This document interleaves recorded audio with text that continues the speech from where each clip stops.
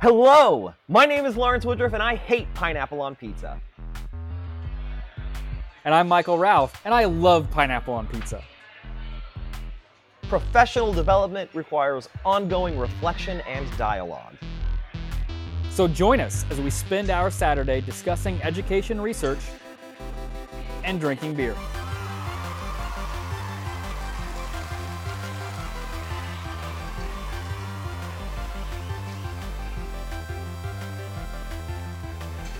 Today, we are drinking Troptomistic, a wheat ale with passion fruit and kiwi from the Sweetwater Brewing Company.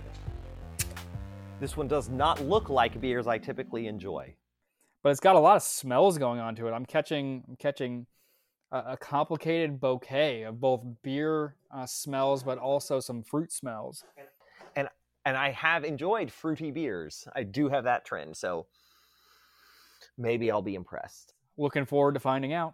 What are we doing today, Examiner? Starting another school year with pandemic concerns rising again, it's important to address student mental wellness as a classroom goal. We read a national survey that asked students how they feel about school, both at the moment and as they remember it. The results give us concrete opportunities to support student wellness this fall. Later, we read a design-based study that evaluated a culturally sustaining approach to multilingual literacy. This example shows how to help students reach reading and content goals. Let's get started. Welcome to Season 5. I am excited to be doing another year around the sun and read and research with you, Mr. Woodruff. Yeah, me too.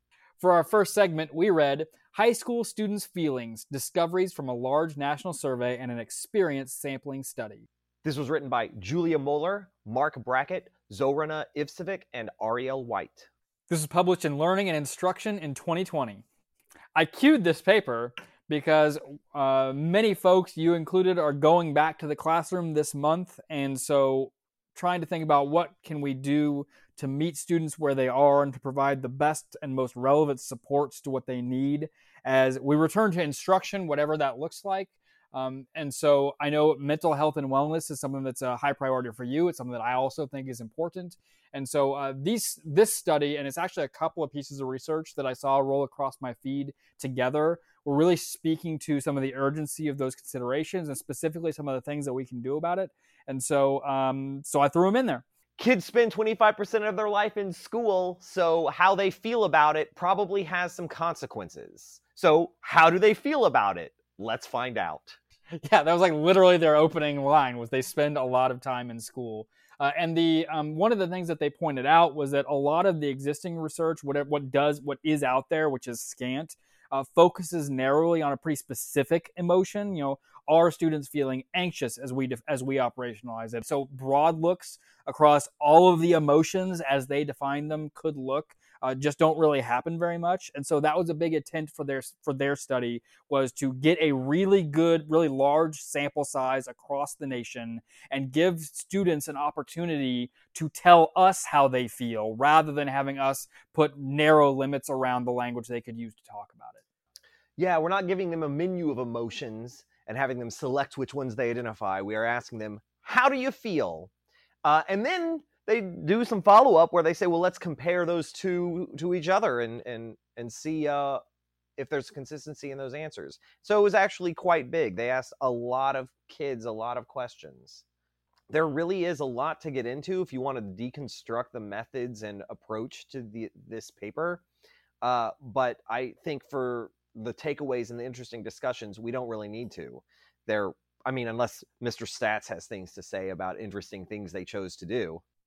You put the caveat of interesting things in there, so no, I don't think I have. Okay, so they had a huge national survey that was really open and easy to access and easy to share. You could get on social media. And so there was really like, we're not really controlling for bias here. We're just kind of putting it out there, self-select all you want. Kids can do it or not. Some schools advertise, some organizations advertise. Anybody can answer this. They had about 20,000 people telling us how they feel in school. And then they had another study where they had asking specific high schoolers in 5 high schools how they feel, and they were kind of comparing the results. And that was a cool follow-up study because their question was, if we've got this really big sample and we get some results, especially amid the pandemic, how replicatable are those results going to be? And so they were specifically saying, if we do a more narrowly focused sampling procedure, do we replicate the same kinds of findings that we're getting across this larger convenience sample, which tells us something about whether what they're seeing is real or not. So that was a really nice pairing of studies, I thought.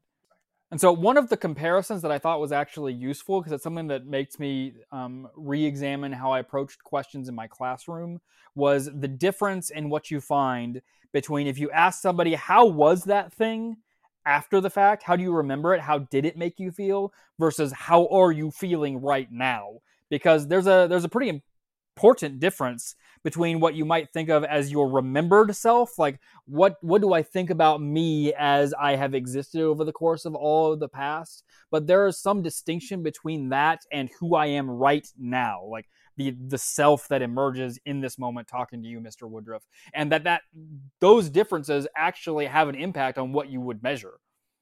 Yeah, so just to say it quickly, if you ask, asking someone, hey, how do you feel right now while we're in the middle of this lesson, versus how did you feel last Tuesday in the middle of that lesson, you're sometimes going to get different answers. And in this case, asking students, how do you feel about school versus how do you feel right now in school? The research has shown, and they saw in these results, that you're more likely to get negative answers if you ask them how they remember it versus if you measure it like while they're in school. And that there are a suite of reasons why those might be, and those were kind of beyond the boundaries of what this study was trying to explain necessarily. But you say, how did you feel about school? And you get a preponderance of negative responses, right? I feel anxious, I feel bored, I feel whatever. But if you ask them in the moment, it's not 100% doom and gloom in the moment. Now, it's worth unpacking why do they remember it that way, but it's different than saying everything is terrible all the time in school. We have to unpack why are they remembering it more badly? What are the cultural influences? What are the biases that are highlighting those negative experiences? And so they're trying to get a handle on, specifically within the confines of pandemic teaching, what are they remembering? It is mostly negative, and then that gives us a chance to talk about why that might be. A lot of the findings are kind of what you'd expect, but there were a 3 that showed up over and over again, and that was tired, stressed, and bored. Yeah, if we're gonna distill this down to the shortest possible summary, I would say our high schoolers are tired, stressed, and bored. Which, first, I posted some snarky information on social media about that when I got to that section, because tiredness is not something that has historically been considered when looking at emotional research, like the emotional states of students, because you would get a lot of researchers who say that tiredness is like a biological state rather than an emotion that somebody feels. And they're like, but when you ask students how they feel, they say tired, and it happens so often. We need to look at that as an emotional state. Yeah, I thought that was super great, because if we have been doing nothing but giving them a menu, then we have been limiting their expression of how they experience the world to our frame and our definition. And we can go ahead and say tired is not an emotion. Fine. But whatever tired is so overwhelmingly ubiquitous and influential to their experience that they must communicate it somewhere, and they're choosing to communicate it in terms of emotion and feeling. So it may not be an emotion, and we can go ahead and continue to operate it, but like, what's your favorite color? Dying. That's kind of how I'm interpreting this. Like, we're asking them for emotion, and they're telling us about a lower Maslow state that is not being met. It's so overriding their emotional state. Like, I am tired. Well, and something else that I was thinking about in this analysis was the disconnect between how we use language, because language is not a monolith. Like how I use language is informed by my lived experience and the people with whom I am proximal, and that's one of many ways that you could be using what we would academically call English. And then there are like lots of other languages that we could also use, and so the language frame matters here. And so maybe how I, as a researcher, have historically defined tired is not the same thing as what tired means to that 15-year-old who is answering on this survey. And so it's entirely plausible to me that if you had a chance to sit down and unpack what tired means in context from what these high schoolers are saying, yeah, it might be an emotion. Like, they're not saying the tired that you say. They're saying the tired that they say, which we have very little research on. And so if we get into what tired means for high school students, that might be a rich emotional state that has not been well described because that use of language has only been around for a handful of years.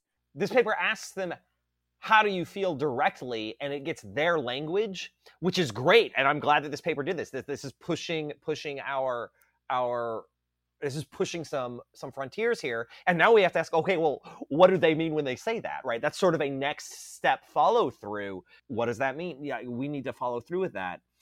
But tired could also just mean tired, because that obviously has impacts on their emotional state. It makes me think of hangry. That's what it makes me think of. Or like, I have small children at home, and so, Addie, are you feeling tired?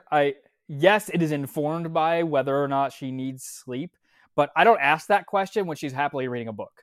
I ask that question when she is in a state of emotional distress that includes, like, yes, she is sad, but is it just sadness? Because you're not laying on the floor screaming because you finished reading your book and you wanted there to be more pages. You don't do that when you're not biologically tired. And so it's a specific emotional state that is informed by your biological state, but it is an emotion.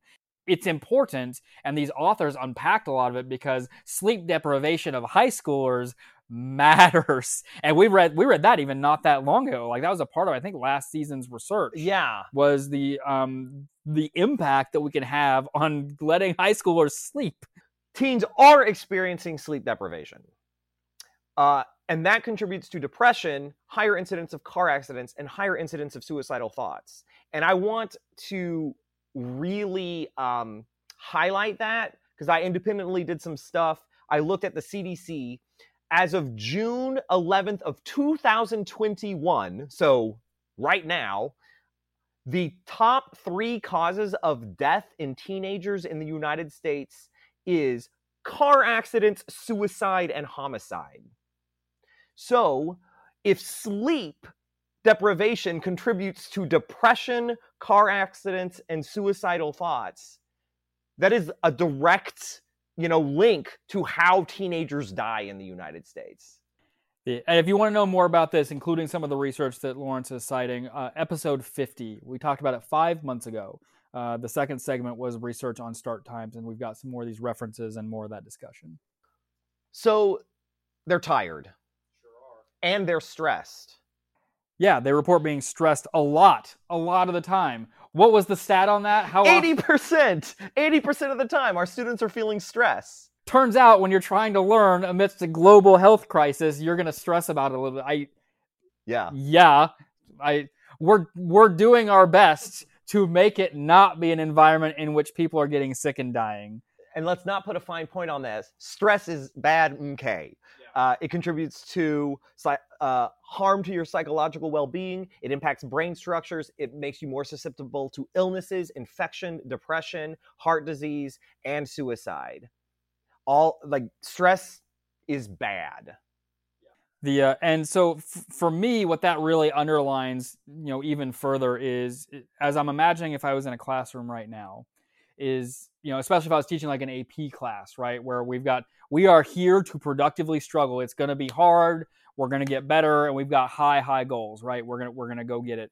Is to remember when I tell students, like, if I am inclined to tell a student, buckle down, it's going to be hard, but you got to toughen up, I got to realize they're already having to toughen up a lot. Yeah. And so I need to be really judicious about how much additional stress I'm going to be piling onto the students.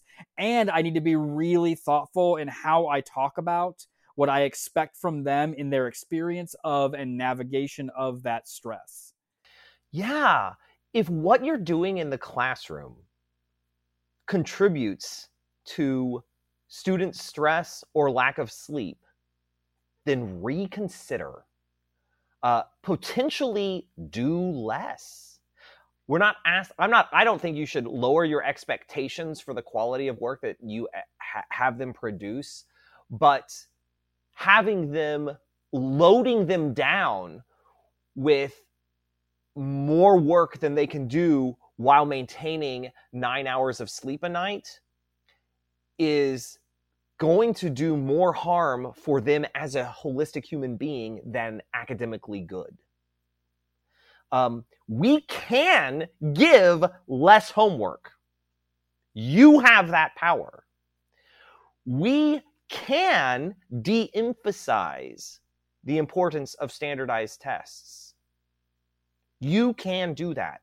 If you are telling them the tests are important and they really matter and you have to make this a priority, then they're going to see those tests and their performance with increased anxiety and stress.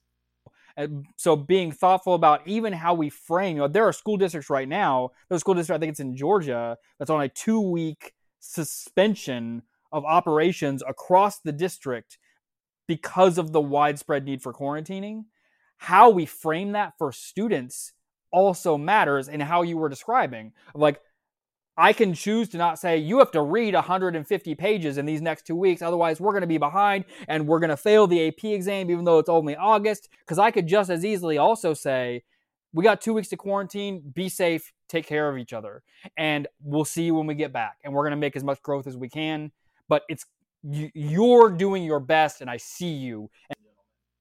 And another thing is that we do have professional responsibilities, right, to make decisions to promote the cognitive growth of our students. And sometimes we're in situations that are not ideal. Like, I would want to teach in this environment like this, and we can't, and we are frustrated in doing that. And so I want to acknowledge there is a tension here, because I'm not saying, and I don't think you're saying either, positivity forever, just good vibes in our classrooms. That's not what we're saying. That's not what I'm saying. You're shaking your head. That's not that's not what I'm saying. So it's that's not where we're taking this. But be thoughtful about how you frame what we're talking about with students. That is what I'm saying. So because it does matter. And that's one of the other studies that we queued up here. It's a recent meta-analysis published in a journal, the JAMA Journal of Pediatrics, showed that right now, based on the studies that are coming out right now during the pandemic, adolescent depression and anxiety is double pre-pandemic levels. It was bad then. 1 in 4 adolescents are reporting depression, 1 in 5 reporting anxiety across this meta-analysis of many studies. So we are seeing elevated levels of depression and anxiety. Yeah, there was another aspect of this that I thought was very interesting, because they mentioned in their discussion section that there's some national trends that are different when you do international comparisons. And I'd like to talk about that a little bit. I see you, Australian listener Spike. The United States has a culture of lauding the phrase busy. And so we sometimes talk or think or interact in a way that having a full plate with little time flexibility is some kind of a virtue. And we talk about it that way, not just for ourselves as adults, but also to our kids. And some of our high schoolers fill all of their absolutely possible free time with as many responsibilities or opportunities or obligations as possible. And that busyness very quickly can contribute to both stress and sleep loss. And so if busy is considered, so we're seeing other nations, the high school kids aren't reporting as much stress, but maybe the United States is a problem where we systemically value busyness as a virtue, and then it has these other consequences which then have effect. Well, why is the United States, 35th in math? I just made that number up. But well, if we're loading them with stress, it's going to have consequences to academics. So if we say busy is a virtue and then we complain that we're not being academic enough, and then we meet that need by increasing the busyness of the kids, we're in this is a problematic cycle. This isn't, if Busy is a social ideal and it contributes to stress. We need to challenge that societal norm. And that's, they kind of hinted at that in the discussion section, and that has really affected me as one of my stronger like pivot moments in this paper for me as a human. So just for the juxtaposition, I want to then draw attention to the third big theme, which is boredom. Mm-hmm. So we've got this issue of stress that is so very likely connected to, at least in the United States, a busyness culture. Although there are many sources of stress right now, we got plenty. That's true. Double. But then they're also reporting being bored, and so it begs the question, especially with how much interrupted instruction has happened over the course of the last 18 months, whether that be emergency online instruction, that be hybrid approaches, that be disrupted in-person approaches with socially distanced mechanisms and reduced opportunities for extracurriculars, and whatever it is, there are many reasons why instruction has not proceeded the way it has in the past. And so students are reporting that they are bored. How are you bored in all of this? Teaching should thread the line of promoting engagement without contributing to unhealthy stress. Because the paper does draw a line between healthy stress and unhealthy stress. Productive stress, being challenged in a manner that engages you versus responsibilities for things that you don't care about, but you have to do, otherwise you'll get some penalty. How do we be engaging to combat that boredom while not contributing to unhealthy stress? It's a very difficult line, and I don't have simple answers to that. But boredom is a double-edged emotion. It can promote disengagement when students do not have autonomy, but self-directed exploration when students do have autonomy is fueled by boredom. It makes me think of one of the first studies that I did in the position that I hold now as a full-time researcher. I was talking with teachers about their experiences in this early pandemic condition, and the trouble with pivoting to some of the new instructional parameters. We only were seeing ways to do what I'm going to call basic instructional techniques. Like, I can assign vocabulary sheets online just as well as I can do it in my classroom, because just the mechanics of doing that are I understand them.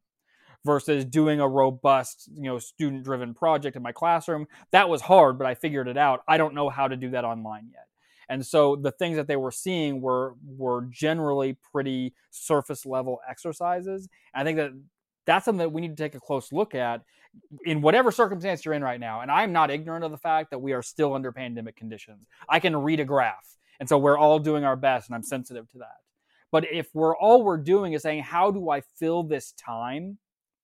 And I can fill this time with a worksheet. I can fill this time with a vocabulary list. I can fill this time by assigning reading that I then give them a quiz on tomorrow. Yes, you have successfully filled the time and we are busy, but that is not engaging. And there's a difference. So being thoughtful about, maybe I'm not sure how this is going to look online, but if I take a leap and offer some time or some opportunity for students to be bored in a productive way, then we can get back some of that engagement, some of that intrinsic motivation that was so key to a successful classroom in the before times.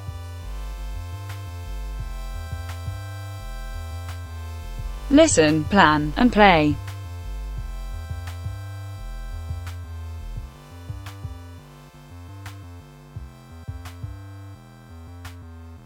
For our second segment, we read Facilitating Culturally Sustaining Functional Literacy Practices in a Middle School ESOL Reading Program, a design-based research study. This was written by Cristina Cavallaro and Sabrina Symbiante. This was published in Language and Education in 2021.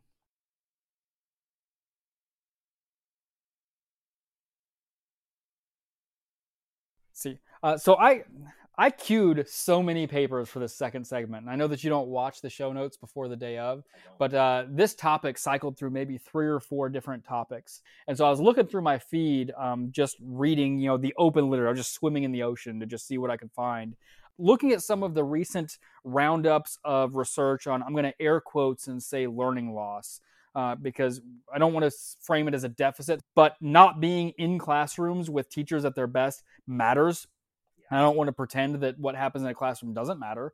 And so there are certainly consequences for students having the experience they did with regard to academic progress the last 18 months, rather than what we would have expected them to have 3 years ago.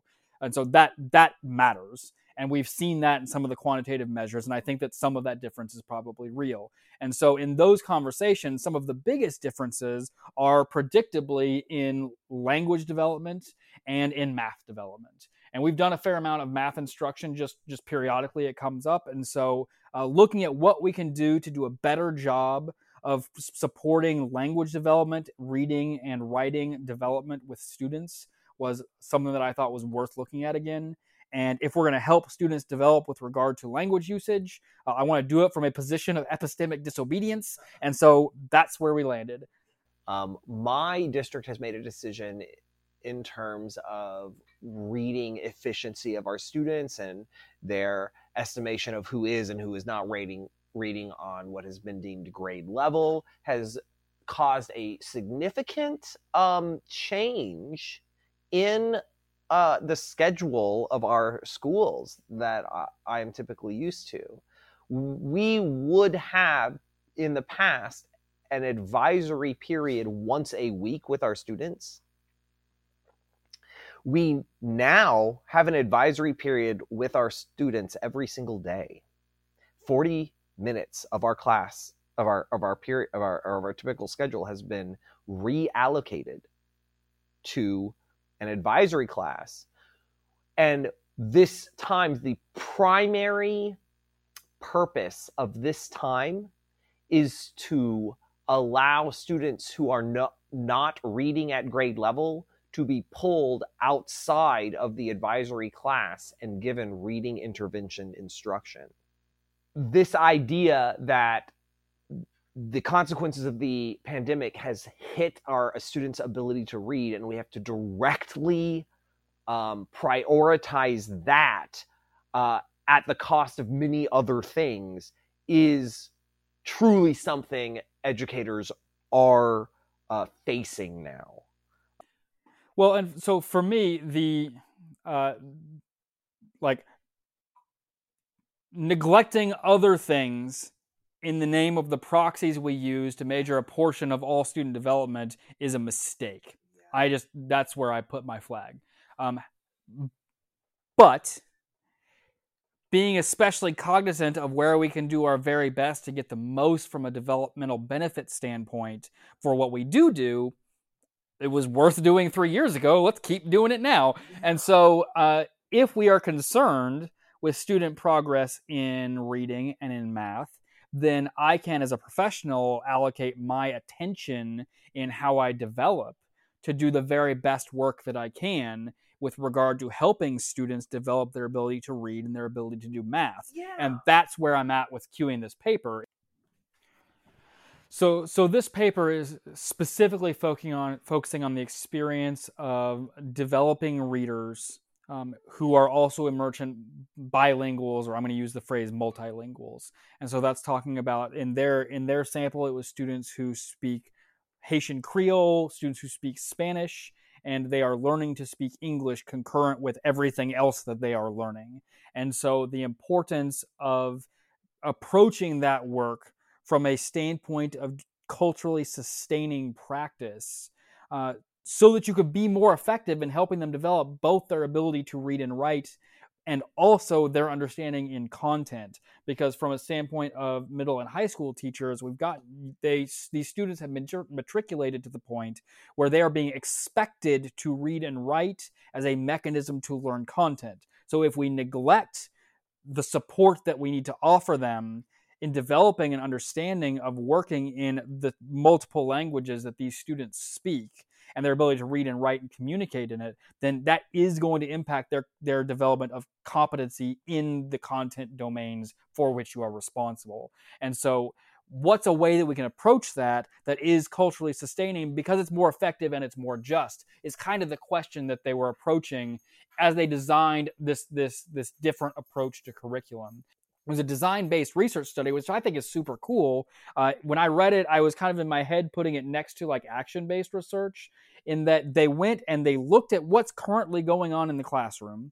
And they said, what can we design from a curriculum standpoint that might be a more effective way to do what's happening in the classroom?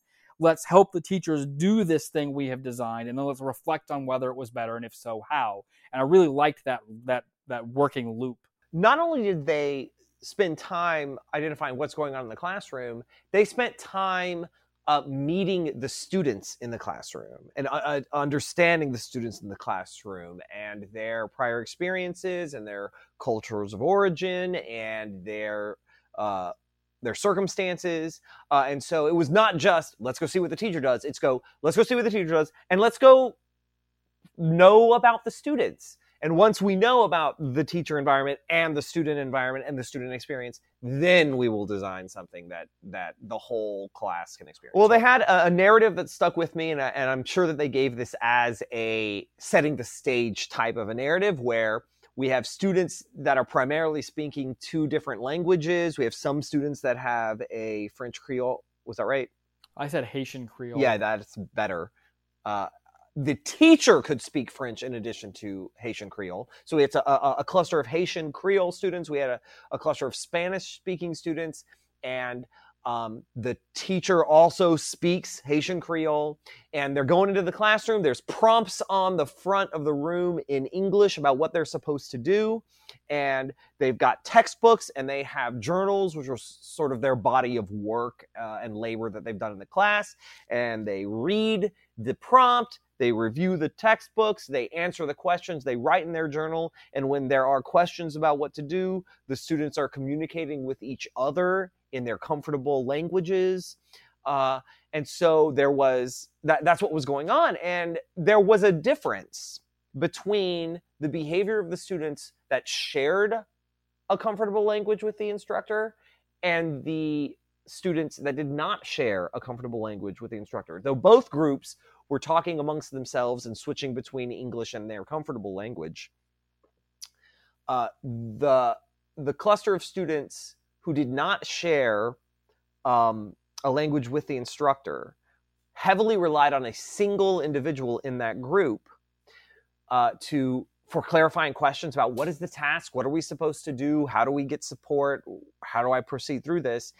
And the observers found that those students would copy responses from that supporting student. So that group was getting less quality. Quality, is that the word? That group was getting less holistic support than the group that was sharing a comfortable language with the instructor. The interplay between languages, or the lack thereof, was really an important theme that I thought I saw in the initial description of the setting. That all of the formal work was centering English and English alone, and there was a fair amount of informal or unstructured usage of Haitian Creole and to some extent Spanish with students to provide support, but none of that was systematized. None of that was formally integrated or declared. It was all informally understood. But in my head, I read it as marginalized. Like, it's all pushed to the edges of the classroom, and it was sort of ad hoc as it happens. But everything that counts, air quotes, everything that counts is expected to be in English, and that really limited what could even happen in English. A lot of the stuff that was happening for the formal instruction were like what I would have imagined to be like formulaic worksheets, cut and paste, like you're not literally cutting, but like by hand copying words from this page to that page, and I'm not really engaging with the content, which is limiting my ability to understand what I'm trying to learn by reading and writing, in addition to limiting what I can learn about reading and writing. And so there were many things I wish that would be different as I was reading the description of that initial classroom. And so that was really what I interpreted to be the big takeaway. Sorry to interrupt. No, that's good. And so an important distinction in their application of culturally sustaining systemic functional linguistics, or CSSFL, was really leaning into centering the experiences of students and inviting them to participate in multiple languages so that everybody can better understand the content, and then also the important components of using reading and writing language, the elements of deconstructing text features and identifying key information and deciphering main points in various text types. All of that gets better when emergent multilinguals can do it in a multilingual context. And so they were leaning into, rather than marginalizing any language that is not English, centering multilingualism and then having explicit discussion and instruction around the components of linguistics that mattered for the class, in addition to whatever content they were trying to promote for student development. And so they actually did that. They designed some curriculum and actually did it. They asked the students to construct a personal narrative about them moving to a new school, which is a common ground experience that all of them have had. So that is one thing that they start off with. Let's give them a common experience that we can all share together. We've all moved to a new school. And they asked them to first speak it, and they were authorized to use whatever languages they'd like. And this was a really significant degree of autonomy, because the students are free to use the language that they're comfortable with, and they're free to push themselves and extend in the languages and use the words or contexts that they can develop. And they got those narratives. Yeah, and one of the things that I saw and that I would want to be thinking about if I was considering doing work like this in the classroom was the really strong valence of the room early on in those activities, where students weren't sure what to expect. They weren't sure about the norms of participation. They were kind of hesitant to even jump out there and share, both from the personal nature of the content, but also like the new language expectations of the exercise. It wasn't resistance, but it was hesitance. It was a little bit of I don't want to say apprehension necessarily, but they weren't sure what's this going to look like and what are we going to be expected and what's going to be the reaction. You know, when you're in an environment and you're afraid of getting things wrong and you're working in a language that you do not have fluency in, you're gonna get things wrong, and that's a challenge. I want to tell my story, but I don't want to get it wrong. I don't want to tell it wrong. Is I think a very human anxiety. But when you get the flexibility to tell it in whatever language you want, well, then you have opportunities to tell it right multiple ways. I can tell this part right in my familiar language, and I can also tell this part right in my developing language. And letting students choose, okay, I can masterfully say this in my developing language, and then I can tell this segment in my familiar language, and then I can switch back to my developing language for this part. And giving them the ability, not only does it allow them this flexibility of thought in creating the narrative, it also gives them opportunities to self-assess how their use of language is sufficient in their developing language, but not sufficient in this other area. And so they're naturally identifying areas of growth in their developing language when they choose to revert back to their comfortable language. So it's really great for a lot of reasons. There was something that was cool that was mentioned in their design, that was when students were choosing to share their stories in a language, in their preferred language, which was not English, and some students in the class didn't speak the language that the student was choosing to use. And so supporting students from a multilingual perspective to help them engage with that content, even though they don't speak Haitian Creole, or another student chose to speak Spanish and some of these students didn't speak Spanish, and saying, okay, well, all of us in here are working on learning languages, so let's work on the same things in this language that we would in English, about identifying subjects and identifying actions, and like, this changes nothing. Let's all continue to engage in language learning, regardless of the language being chosen by the speaking student. So in their reflection, the thing that I took away from what they thought about as far as revision into the future was that they actually would want to implement even more meta languaging. And so even more discussion between languages and about language to explicitly scaffold instruction. When we say meta-language instruction, are we talking about like syntax and rules of languages and comparing rules of languages? They talk about meta-language as being work to connect traditional labels and their language function, so supporting students developing understanding of genre-specific linguistic elements. So how are we using language, and particularly between different use cases? And so this is relevant for you and I as science teachers. The way that I use English when I'm talking about a biology topic versus when I'm writing about a biology topic versus when I'm just talking like in a colloquial sense about social subjects, when I'm talking to Lawrence as a peer versus when I'm talking to a learner who is a high schooler, when I'm talking to a learner who is 3 years old, like the norms of how I use language is what I think of when I think of meta-languaging. Language in context. And that makes sense because they focus on personal narrative and the rules of how to use language when you are giving a personal narrative, which is different than how you would use language when you are giving a persuasive position paper or speech or a historical narrative or an informational text. I hadn't considered the complexity of that, but teaching foreign language within a personal narrative context seems to be a wise decision, as that is where we are going to intrinsically have the greatest import on the communication because we identify with what we're sharing. Like, I transferred to a new school, and that was an important experience for me. And that allows me to contextualize the new rules and the new language and the new vocabulary already within something that is important to me. Know your students.